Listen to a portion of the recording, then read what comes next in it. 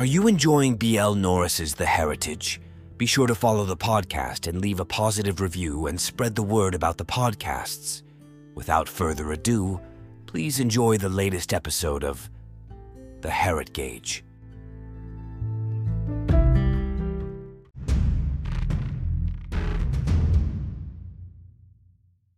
Adam waltzed into his office and slumped into the plush chair behind his desk.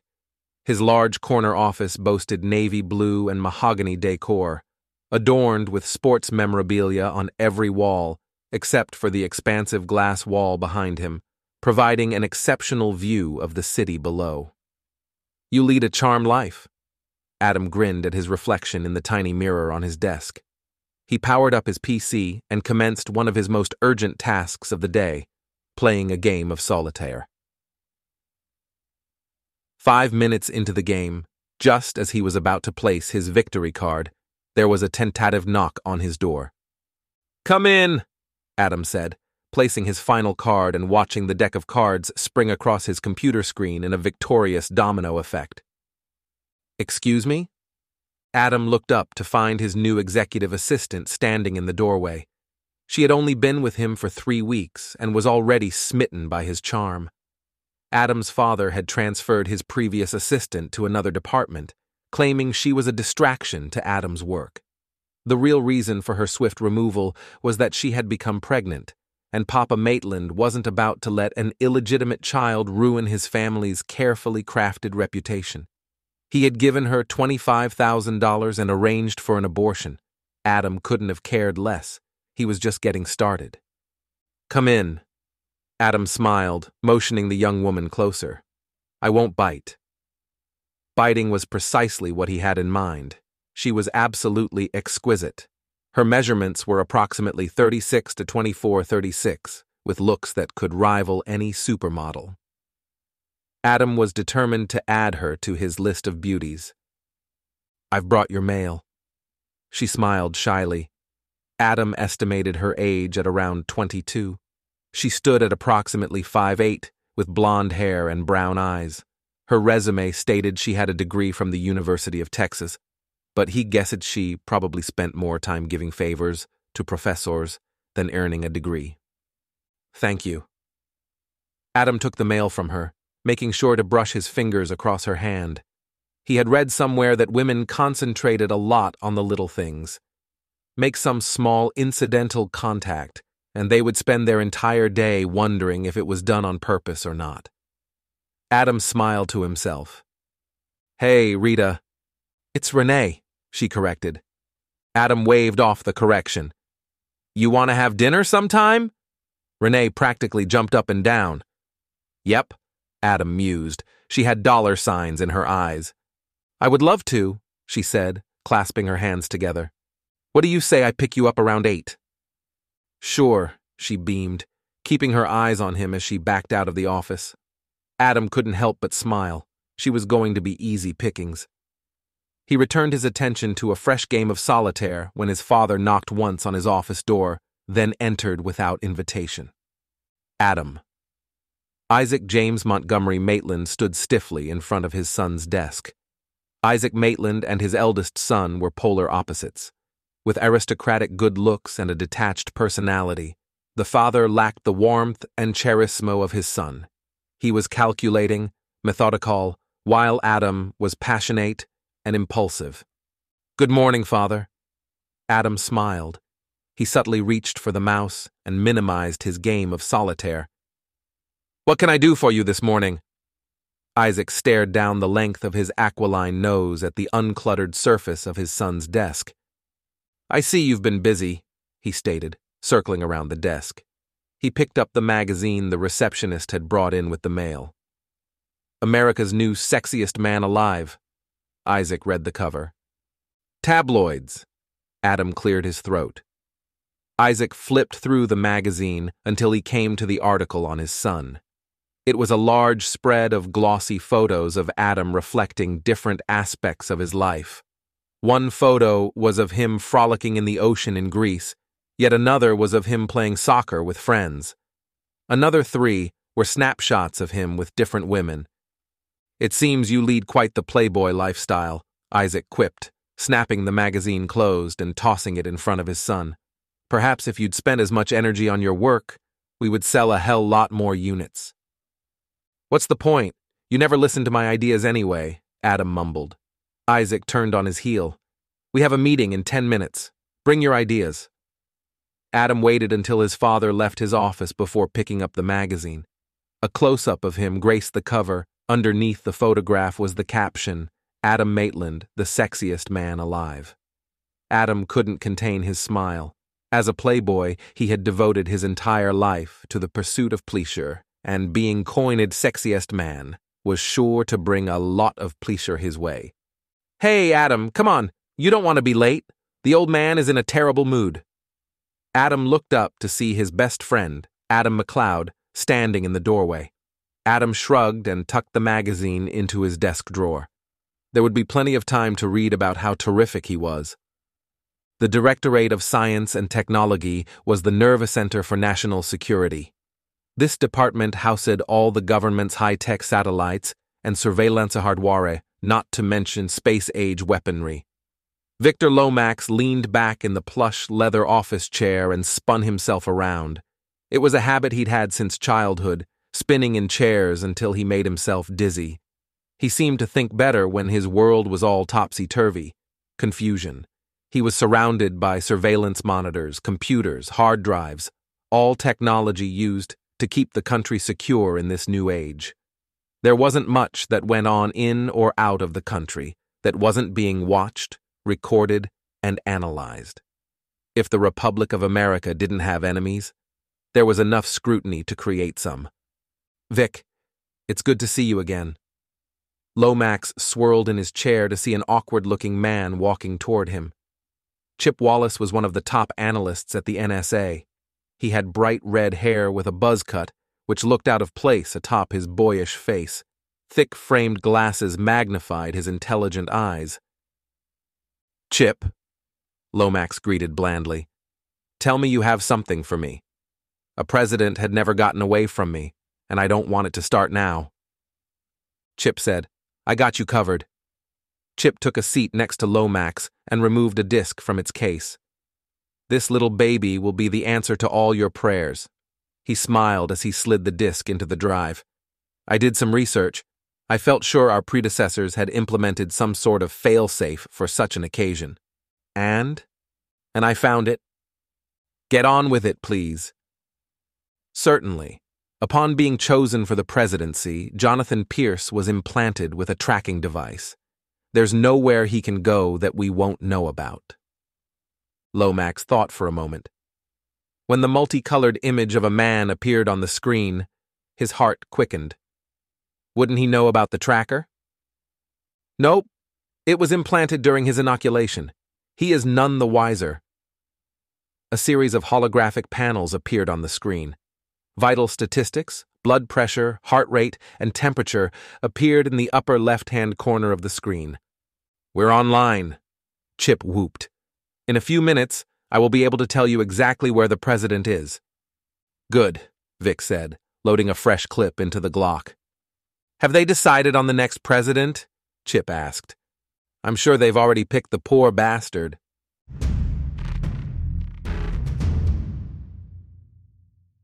Five-star General William Zapasnik sat at the head of the mahogany conference table in the basement of the National Security Agency. This was one of the most secure rooms in the world. It had to be. It's where the all-important decision of who would be the next president was made. 7 men, each a military general, sat around a table cluttered with genealogy books, historical papers, and hospital records. The lineage of 44 presidents lay bare before them. From these 44 ancestral lines, presidents were chosen. Zapasnik held more power than any of these former presidents combined. He was the puppet master, the great and incredible Oz behind the curtain of the Republic. The 68-year-old was not born into such heights. He'd risen from the bowels of poverty to the ether of military generals. He was the MacArthur of his generation, and he had been smart enough to exploit it. Zapasnik had lived his entire life based on the teachings of Sun Tzu Wu's The Art of War. and every day he found a new enemy to strategize against.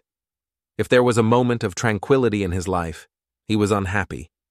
Men born of nothing, only to rise to rule.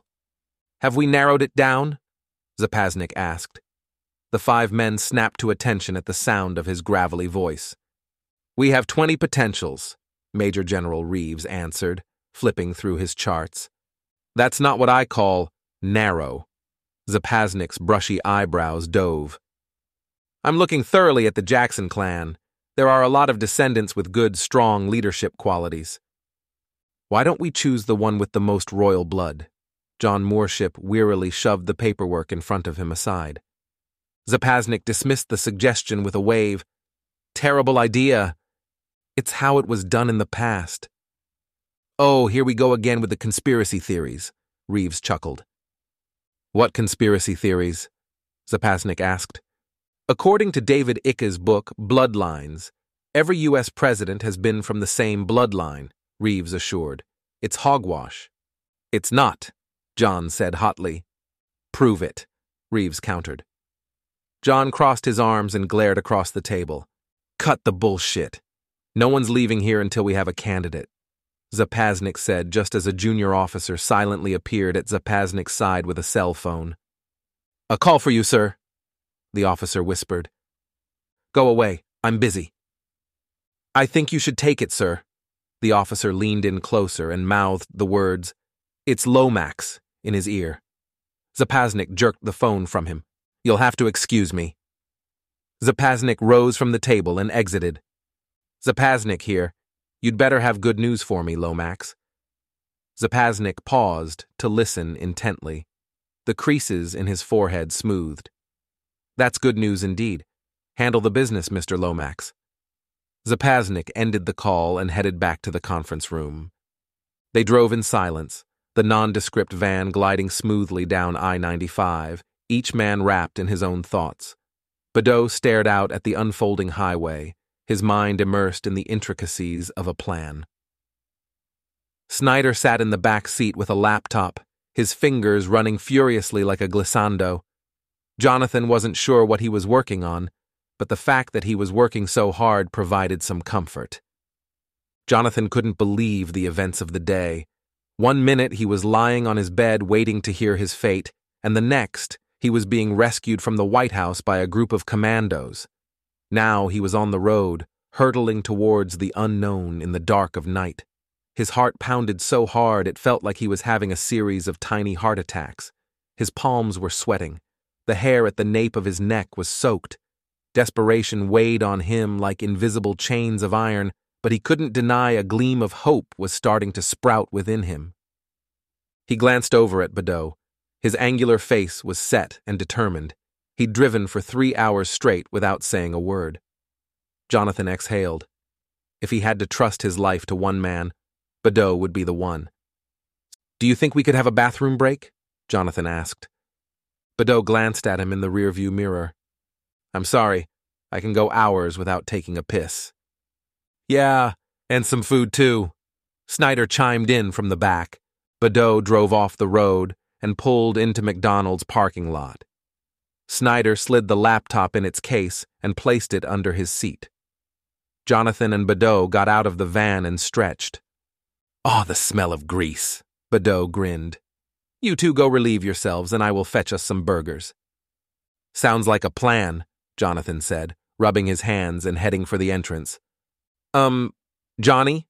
Bedeau motioned to him. "Yeah?" "Try not to act so presidential."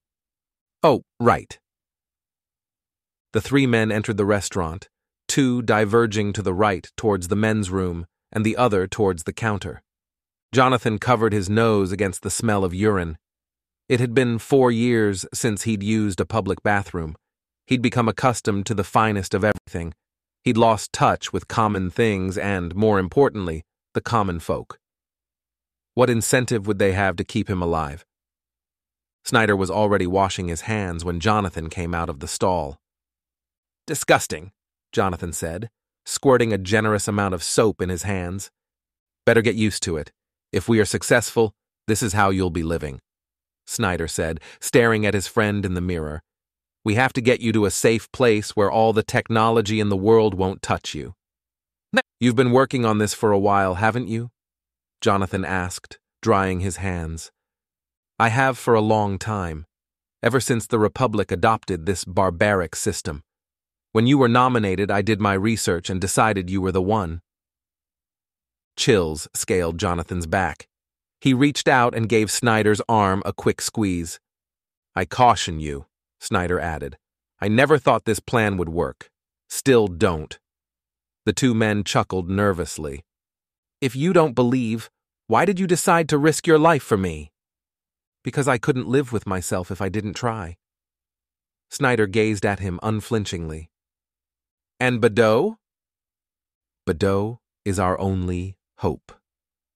When they emerged from the restroom, Badeau was at the counter flirting with the cashier. He motioned for Jonathan to come over. This is my buddy Reggie. Badeau grinned at the cashier.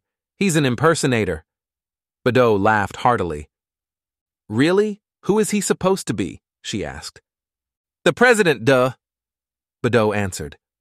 Jonathan jerked away from him. There was a peculiar gleam in Badeau's eyes. The cashier laughed. He doesn't even look like the president. Badeau laughed. That's what I told him. After a few more minutes of inconsequential chit-chat, the three men made their way back to the van. What the hell was that? Jonathan fumed. What? Badeau asked, ransacking the bag of food. You practically gave me up in there. Badeau turned his black eyes on Jonathan. It was a test. It's called hiding in plain sight. Jonathan mumbled an apology, and the smile returned to Badeau's face. He handed out the food and hummed as they hopped back on the interstate. Ah, she wasn't too much of a bitch, Badeau said with a mouthful of food. She tossed in free apple pies. Adam took a deep breath before entering the conference room. He was the last to enter the room, and all eyes turned in his direction. The looks on their faces had become all too familiar. Despite the family's power and the fact his father had created this company, no one took him seriously. How could they, when his father made it clear he didn't exactly hold his son in great esteem? Adam slumped in his chair adjacent to his father and listened to the gaggle of men attempt to impress his dad. Each one dressed in a conservative gray Savile Row suit, each in varying stages of balding.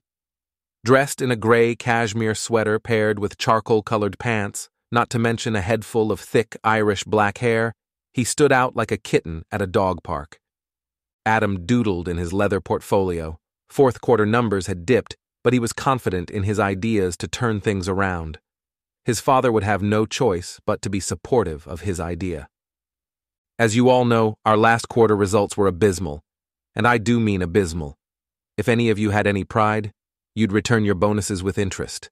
You fucking dropped the ball. What do you have to say, Jeff? Jeff Greenhouse briefly closed his eyes and seemed surprised to see everyone was still sitting there when he opened them. He looked around the table at the somber faces. They all glared back. Well, Isaac snarled, my answer to that, Mr. Maitland, is I believe we developed some pretty strong marketing campaigns around the products given to us. We secured prime shelf space in the stores. PR did a great job of getting the products in all of the maps. I don't believe there was a problem with marketing. Jeff threw a glance towards Adam's way. I believe the problem was with the products themselves. Heads swiveled in Adam's direction. Adam blinked in surprise. I am not sure I understand what you mean. Jeff opened his mouth to speak, but Isaac beat him to the punch. He is saying our products were subpar. You are the Vice President of Research and Development. What do you have to say? Adam could feel the anger sprouting across his chest. How dare they insinuate that he was responsible for the previous quarter's dip in profits? It wasn't like he ran this ship alone. Hell, nobody could breathe without the approval of Mr. Isaac Maitland himself. I resent the implications. Adam turned a cool eye on Jeff. If you will recall, Jeffrey, your department provided the demographics of our target market. We created products specific to your segmentations. You were the tail that wagged this dog." An uncomfortable silence fell over the boardroom. Jeff Greenhouse stared down at his clenched hands. Adam glanced at his father, and for the first time in his life, he thought he saw a hint of pride. "Well," Isaac cleared his throat, "now that we know where the blame lies, what are we going to do about it?" Isaac looked around the table at his senior management staff. "I have a plan I think will increase earnings for Q1 and beyond," Adam said. Isaac slowly turned to his son with a raised eyebrow. He clasped his hands together and pressed them against his thin lips. "All right, Adam. Since no one else has any ideas, let's hear it." Adam rose to his feet, flashing his trademark smile. "In the past, we have focused our attention on the family market. Educational games, video games, so on and so forth, but the market is saturated. I propose we step into a niche market, the adult market." "Adult market?" Isaac said blankly. "Yes. Can anyone tell me what sells cars, beer, movies?" "Sex," the VP of Finance announced. "Exactly. We have been working on some sex-related games for the adult market." The room became abuzz with conversation. "When can we see the prototypes?" Isaac asked. "I have one of the prototypes in my office. I can bring it to you after the meeting." "It's a good idea, Adam," Isaac said, checking his Audemars Piguet. "This meeting is over." "But Isaac, I have presented the marketing plans for—" Jeff Greenhouse started. "Jeff, who gives a fuck?" Isaac rose and marched out of the room without another word.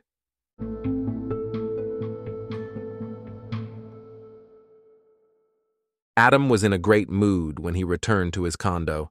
His father had liked the prototype for the new game and had given him the green light to move forward with production.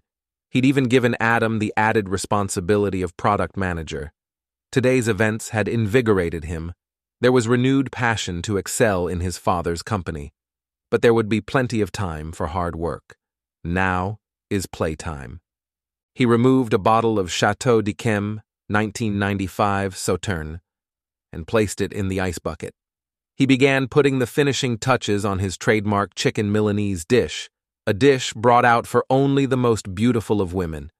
His new assistant, Renee, definitely fit the bill. He'd invited her over for an intimate dinner for two. If things worked out as planned, she'd be out of her clothes, in his bed, and out of the condo by 10:30.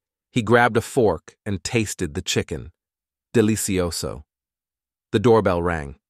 "Just a minute," Adam called out. He was putting the finishing touches on the two plates and lighting the candle on the table. Satisfied, he answered the door. Renee was even more beautiful after hours than she was at work. Her hair was pulled up in a chignon. Her silver eyeshadow complemented her silver spaghetti-strapped dress and matching sandals. He could feel his excitement beginning to stir already. "Renee, please come in," he grinned. "Oh, you actually remember my name this time," she mocked, walking past him into the spacious living room. The floral scent of her perfume gave him chills. "You look beautiful," he complimented. It was his habit to say this to every woman he planned to bed, but in this case it fit. "Thanks," she smiled demurely while covertly appraising the luxury apartment. "You don't look so bad yourself." Adam couldn't help but smile because he knew it was true. He looked good in a cream-colored sweater and a pair of chocolate-colored slacks. His hair was freshly cut, and he was wearing the latest Calvin Klein scent, which purportedly drove the women crazy. He watched her investigate his home. It was obviously a bachelor's pad, but he didn't care enough about getting laid to change it. There was no need to change. What Ms. Renee wouldn't do, there are plenty others who would, Adam said, coming to stand behind her. He tried to see the condo from a woman's point of view, framed vintage posters and black and white photos of nude women. Leather-bound comic books lined the bookshelf below a collection of vinyl records. "This is very suave," she said. examining the black and white photographs of nude women hanging on his wall. I took them all myself, he grinned, lightly touching her shoulder. I'm not surprised, she said with a smile. Shall we eat?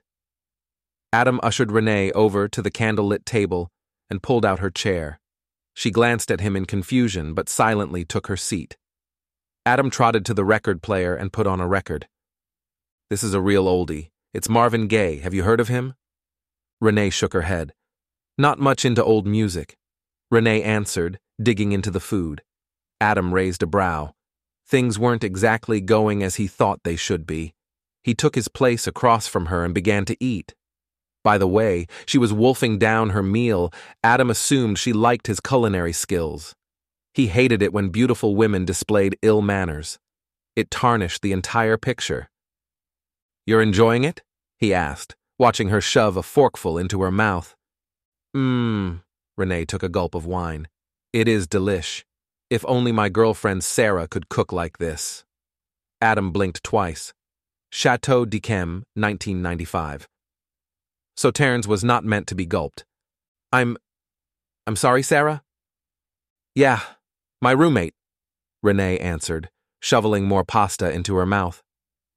Well, I guess there's no rule saying your roommate has to cook for you, Adam shrugged, sipping from his wine glass. Renee put her fork down and downed the remaining wine. Nope, but lovers should do nice things like that for each other. Adam spat out the wine from his mouth. Lovers? He choked. Yeah, Renee said. You do know I was lesbian, right?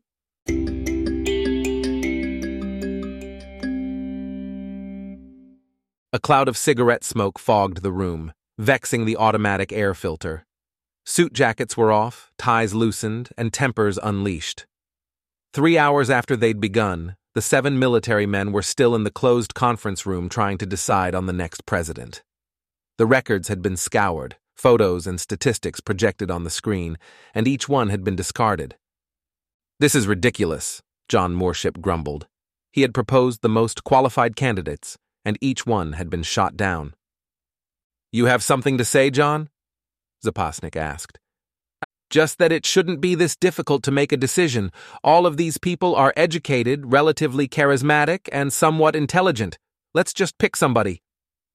Zapasnik's thin lips stretched into a smile. I have an idea, Zapasnik said, putting out his cigar. How about we take a 5-minute break? I think we can all do with that and stretch our legs. The men all stood to leave. John, do you think I might have a word? Zapasnik asked. John Morship stopped in his tracks, his face losing pallor. The other officers refused to look at him. I was hoping to get a snack before we returned, John mumbled. I could use a snack too. Do you mind if I walk with you? Morship shrugged. The 2 men walked down the empty corridor to the vending machine. Morship surveyed the offerings while fishing coins out of his pocket. Do you know what you want? Yeah. Zapasnik grabbed the back of Morship's neck and slammed his face into the vending machine. Morship grabbed his nose as it spat blood on his pale blue dress shirt. You broke my nose, Morship exclaimed, backing away. Now that I have your attention.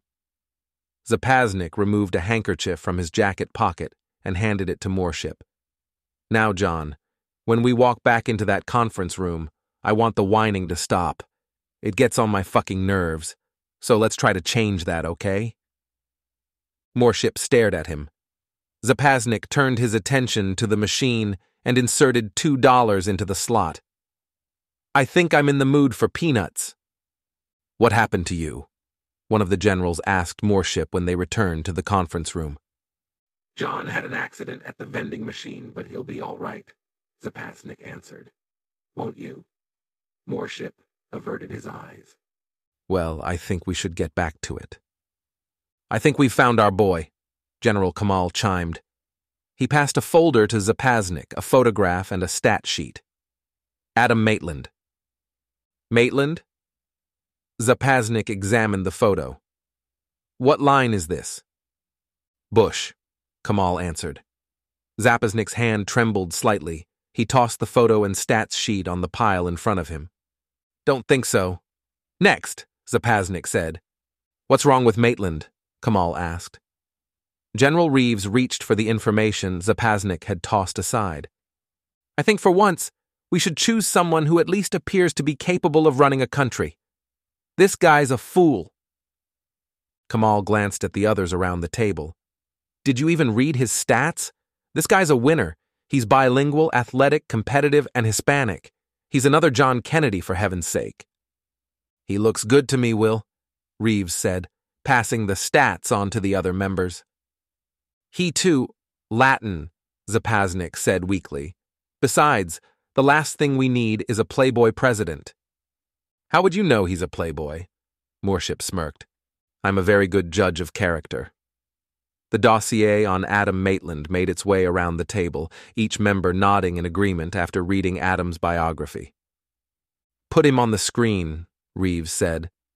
A blown-up photograph of Adam Maitland's graduation from Brown University appeared on the screen.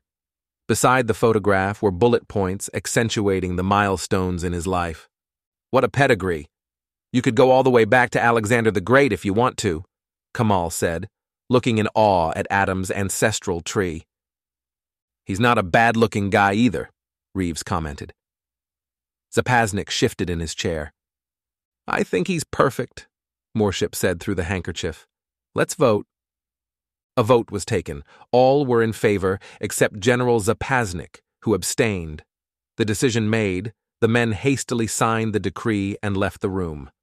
Zapaznik sat alone glaring at the photo of the next president of the Republic of America. He removed his cell phone from his jacket pocket and dialed a number. Ike, it's Zapaznik. I have news. Adam listened to Renee prattle on about life with her girlfriend, all the while thinking of ways he could get rid of her without inviting a lawsuit. He smiled at the thought. Another lawsuit would drive dear old Dad over the edge. The thought made him chuckle. It's not funny, Renee said sharply. What? I just told you my gerbil died in the garbage disposal. Oh, sorry. You laughed. I didn't. You did. No, I was thinking of something else. You know everyone around the office said you were a jerk. I should have listened. Renee, don't you think you're overreacting? Renee rose from the table. Overreacting? Overreacting? I can't believe this! You asshole! I quit! There's one problem solved, Adam thought, following her to the door. They were both stunned to see the Japanese woman standing on the other side of the door. Kimura! Adam breathed. Before he could utter another word, Renee slapped him and stalked down the hall. Looks like another successful date, Kimura smiled, walking into the condo. Adam followed her into the living room. His penis, which had withered in the face of Renee, was starting to recover. Kimura Yi was a high-powered journalist at the top of her profession. She'd been a tough investigative reporter whose tenacity and nose for the truth had won her an anchor spot at the ripe old age of 28. Her shapely legs hadn't hurt either. At one time, she'd had ambitions to be Mrs. Adam Maitland, but even her persistence wasn't enough to curb Adam's philandering ways. She'd ended their on-again, off-again relationship a month ago, but they had remained friends. It was just dinner, Adam smiled weakly. Kimura took in the candles, the empty bottle of wine, and remnants of chicken Milanese, and smiled. Marvin Gaye wailed in the background about sexual healing. Adam followed her gaze and groaned inwardly. She's my secretary, Kimura. Kimura turned to him with a sly smile. We both know you wouldn't indulge in an affair with a secretary. Adam said, She's gay. Kimura shrugged, switching it off. Adam began weighing the odds of getting her into bed. So, why are you here? Adam asked, trying hard to ignore the stirring in his pants. She plopped on the sofa and kicked off her shoes. Sometimes I think I work entirely too hard. Her tongue slipped through her parted lips and slid across her bottom lip. I am in desperate need of relaxation. Bingo. Those were the words that got his soldiers' attention. "What about Todd or Tony or whatever his name is?" Adam asked, joining her on the sofa. "Tim, and I got rid of him a week ago. It seemed he was better at pumping iron than pumping, well, you know." Kimura smiled coyly. She placed a manicured hand on his thigh. Adam groaned. A flashback of Kimura's thighs constricting around him made his throat convulse. "I never had that problem," he whispered in her ear. Kimura giggled. "No, you haven't." Her hand crept across his thigh, landing on his swelling cock. "Shall we take this into the bedroom?" "You lead the way." Kimura rose from the sofa, unbuttoning her blouse, exposing a little Victoria's Secret. The blouse drifted to the floor and sashayed into the bedroom. Adam blew out the candles and followed her into the bedroom. The caravan of black SUVs sped down the interstate. Inside the third vehicle, Lomax carefully unwrapped a stick of gum. He frowned with concentration at a palm-sized GPS system resting on his lap. He absently rolled the gum foil between his fingers. "Something's not right here," Lomax said. Chip looked up from his computer system. "What do you mean?" he asked, craning his neck to see the GPS. "It's not giving real-time positioning. It's like there's some kind of delay." Chip said, "We had to activate the tracker inside the President. This is the first time this technology has been necessary. There are some bugs to work out." "Are you saying this thing doesn't work?" Lomax looked at him blankly. No, it works. It just needs to be calibrated. I am working on it as we speak," Chip said. "Fix it," Lomax said, tossing the gum wrapper at him as his phone began to ring. He glanced at the caller ID and rolled his eyes. It was Zapasnik. "Lomax here." "Where are you with the hunt?" Zapasnik's gravelly voice emitted from the phone. "We are a few hours behind them at the most." "Good. I need this thing to come to a conclusion soon. I want that boy's blood on the television by the end of business tomorrow. Capture him fast before it is leaked that we lost the son of a bitch. We'll have him before moonrise." "You'd better." Zapasnik disconnected the line. Lomax slammed the phone down. "I think we might be able to do a little better than moonrise," Chip smiled. "We've pinpointed a location." It took Lomax and crew 20 minutes to arrive at the McDonald's the President had only left merely hours ago. Lomax hopped out of the back seat of the SUV with 2 photos of Jonathan, one in color, the other black and white. He entered the restaurant ahead of his entourage and bullied his way to the front of the line. A large trucker grabbed him by the arm. "You can't just bust the line like that," the trucker said, shifting his bulk closer to Lomax. Lomax automatically sized the big man up, 6'4", maybe taller, and 300 pounds. The right side of his face was scarred from a poor stitch job. This guy had been through some battles. "Look, I got official business, Smokey, so hold your horses, okay?" Lomax glanced down at the man's hand, still clutching his arm. "Now take your damn hand off of me." The trucker wasn't impressed by official business. He tightened his grip on Lomax's arm and tried to swing him back, but Lomax sidestepped and kicked the trucker in the groin. The trucker bent over in pain, and Lomax lifted his knee, smashing it into the trucker's nose. Blood gushed forward, quickly pooling on the floor. Lomax released his hold on the trucker, allowing him to drop to the floor. The customers backed away, staring at Lomax in amazement. Lomax's crew entered the restaurant seconds later. Chip noticed the trucker wallowing in his blood on the floor. 5 seconds and you're already kicking ass?" Lomax shrugged. "I told him it was official business."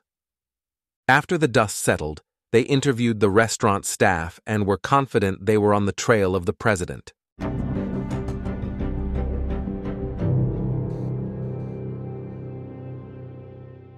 The 3 exhausted outlaws arrived in Greenville, South Carolina, 8 hours after their journey had begun. At first skeptical about his chances of escaping the government, Jonathan was energized with confidence. His self-assurance had grown with each mile that distanced them from Washington. All that was left now was to get on a plane and get the hell out of this country. He glanced over at Badeau. The rugged warrior had driven the entire way without as much as a yawn. He was superhuman in his capacity to go without food and water. Jonathan couldn't help but admire his toughness. "I think we should keep on until we reach the airport," Snyder said, coming awake in the back seat. He stretched and yawned, then automatically reached for his laptop. "I think there's less chance they will try something in a crowded public place." Badeau's jaw tightened at this suggestion. He glanced in the rearview mirror at Snyder and then smiled. He could turn that aw-shucks grin on at will, Jonathan thought. "That's a good idea, Virgil, but I don't think it would hurt for us to get a motel room and catch a few Z's. The flight isn't for 5 hours, and to be honest, I'm about exhausted." Badeau flicked another glance in the rearview mirror. "What do you think, Prez?"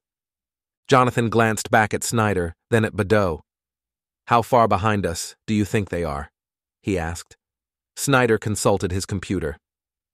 "I've been jamming their satellite signal, but if they've confiscated commercial satellites, we may be in trouble, and they may have uploaded an anti-jamming satellite. In which case—" "Can you explain in English? I don't understand geek." Badeau grinned. Snyder rolled his eyes. "I don't know how long it'll be before they find us." Badeau waved the warning off. "I know these government types. They can't get their elbows out their asses. We have time for some sleep." The debate ended when Badeau drove off the highway and headed to the closest motel in the vicinity. Badeau volunteered Snyder to buy the room, reasoning he would be the most inconspicuous. They got a double room. Badeau went back to wipe down, while Jonathan and Snyder headed to room 214. Stale smoke greeted them when they opened the door. It was a generic 75 Oronite double, 2 beds, a table, television, and a bathroom. The heating unit was a few feet to the right of the door and rattled 76 air from deep within its metal confines. The room was decidedly not befitting to the president. Jonathan kicked off his shoes and clicked on the television. The cartoon channel was showing a bloody battle fantasized with animated characters. It didn't take long for Jonathan to become lost in the television war. Snyder brushed his teeth and then plopped on the bed with his laptop. He'd brought several other foreign-looking technical gadgets with him that Jonathan didn't recognize. 15 minutes later, Badeau knocked on the door, and Jonathan got up to let him in. "Sit down." "I wouldn't just open the door like that if I were you unless you want to find yourself in a body bag," Badeau said, brushing past him. The mercenary's mood had obviously taken a turn for the worse. Jonathan closed the door and secured the locks. Badeau removed a pillow and blanket from one of the beds and made a pallet on the floor. He switched off the television. "Hey, I was watching that," Jonathan said. "You don't have time to watch Cartoon Wars. You're in a real one. If I were you, I'd get some rest." Snyder looked up from his computer to study the two of them. Jonathan looked to him for support, but Snyder simply shrugged and returned to his computer. Badeau removed his shirt, revealing a back and torso with every inch of skin etched with tattoos. Ink covered every inch of his muscle-bound frame.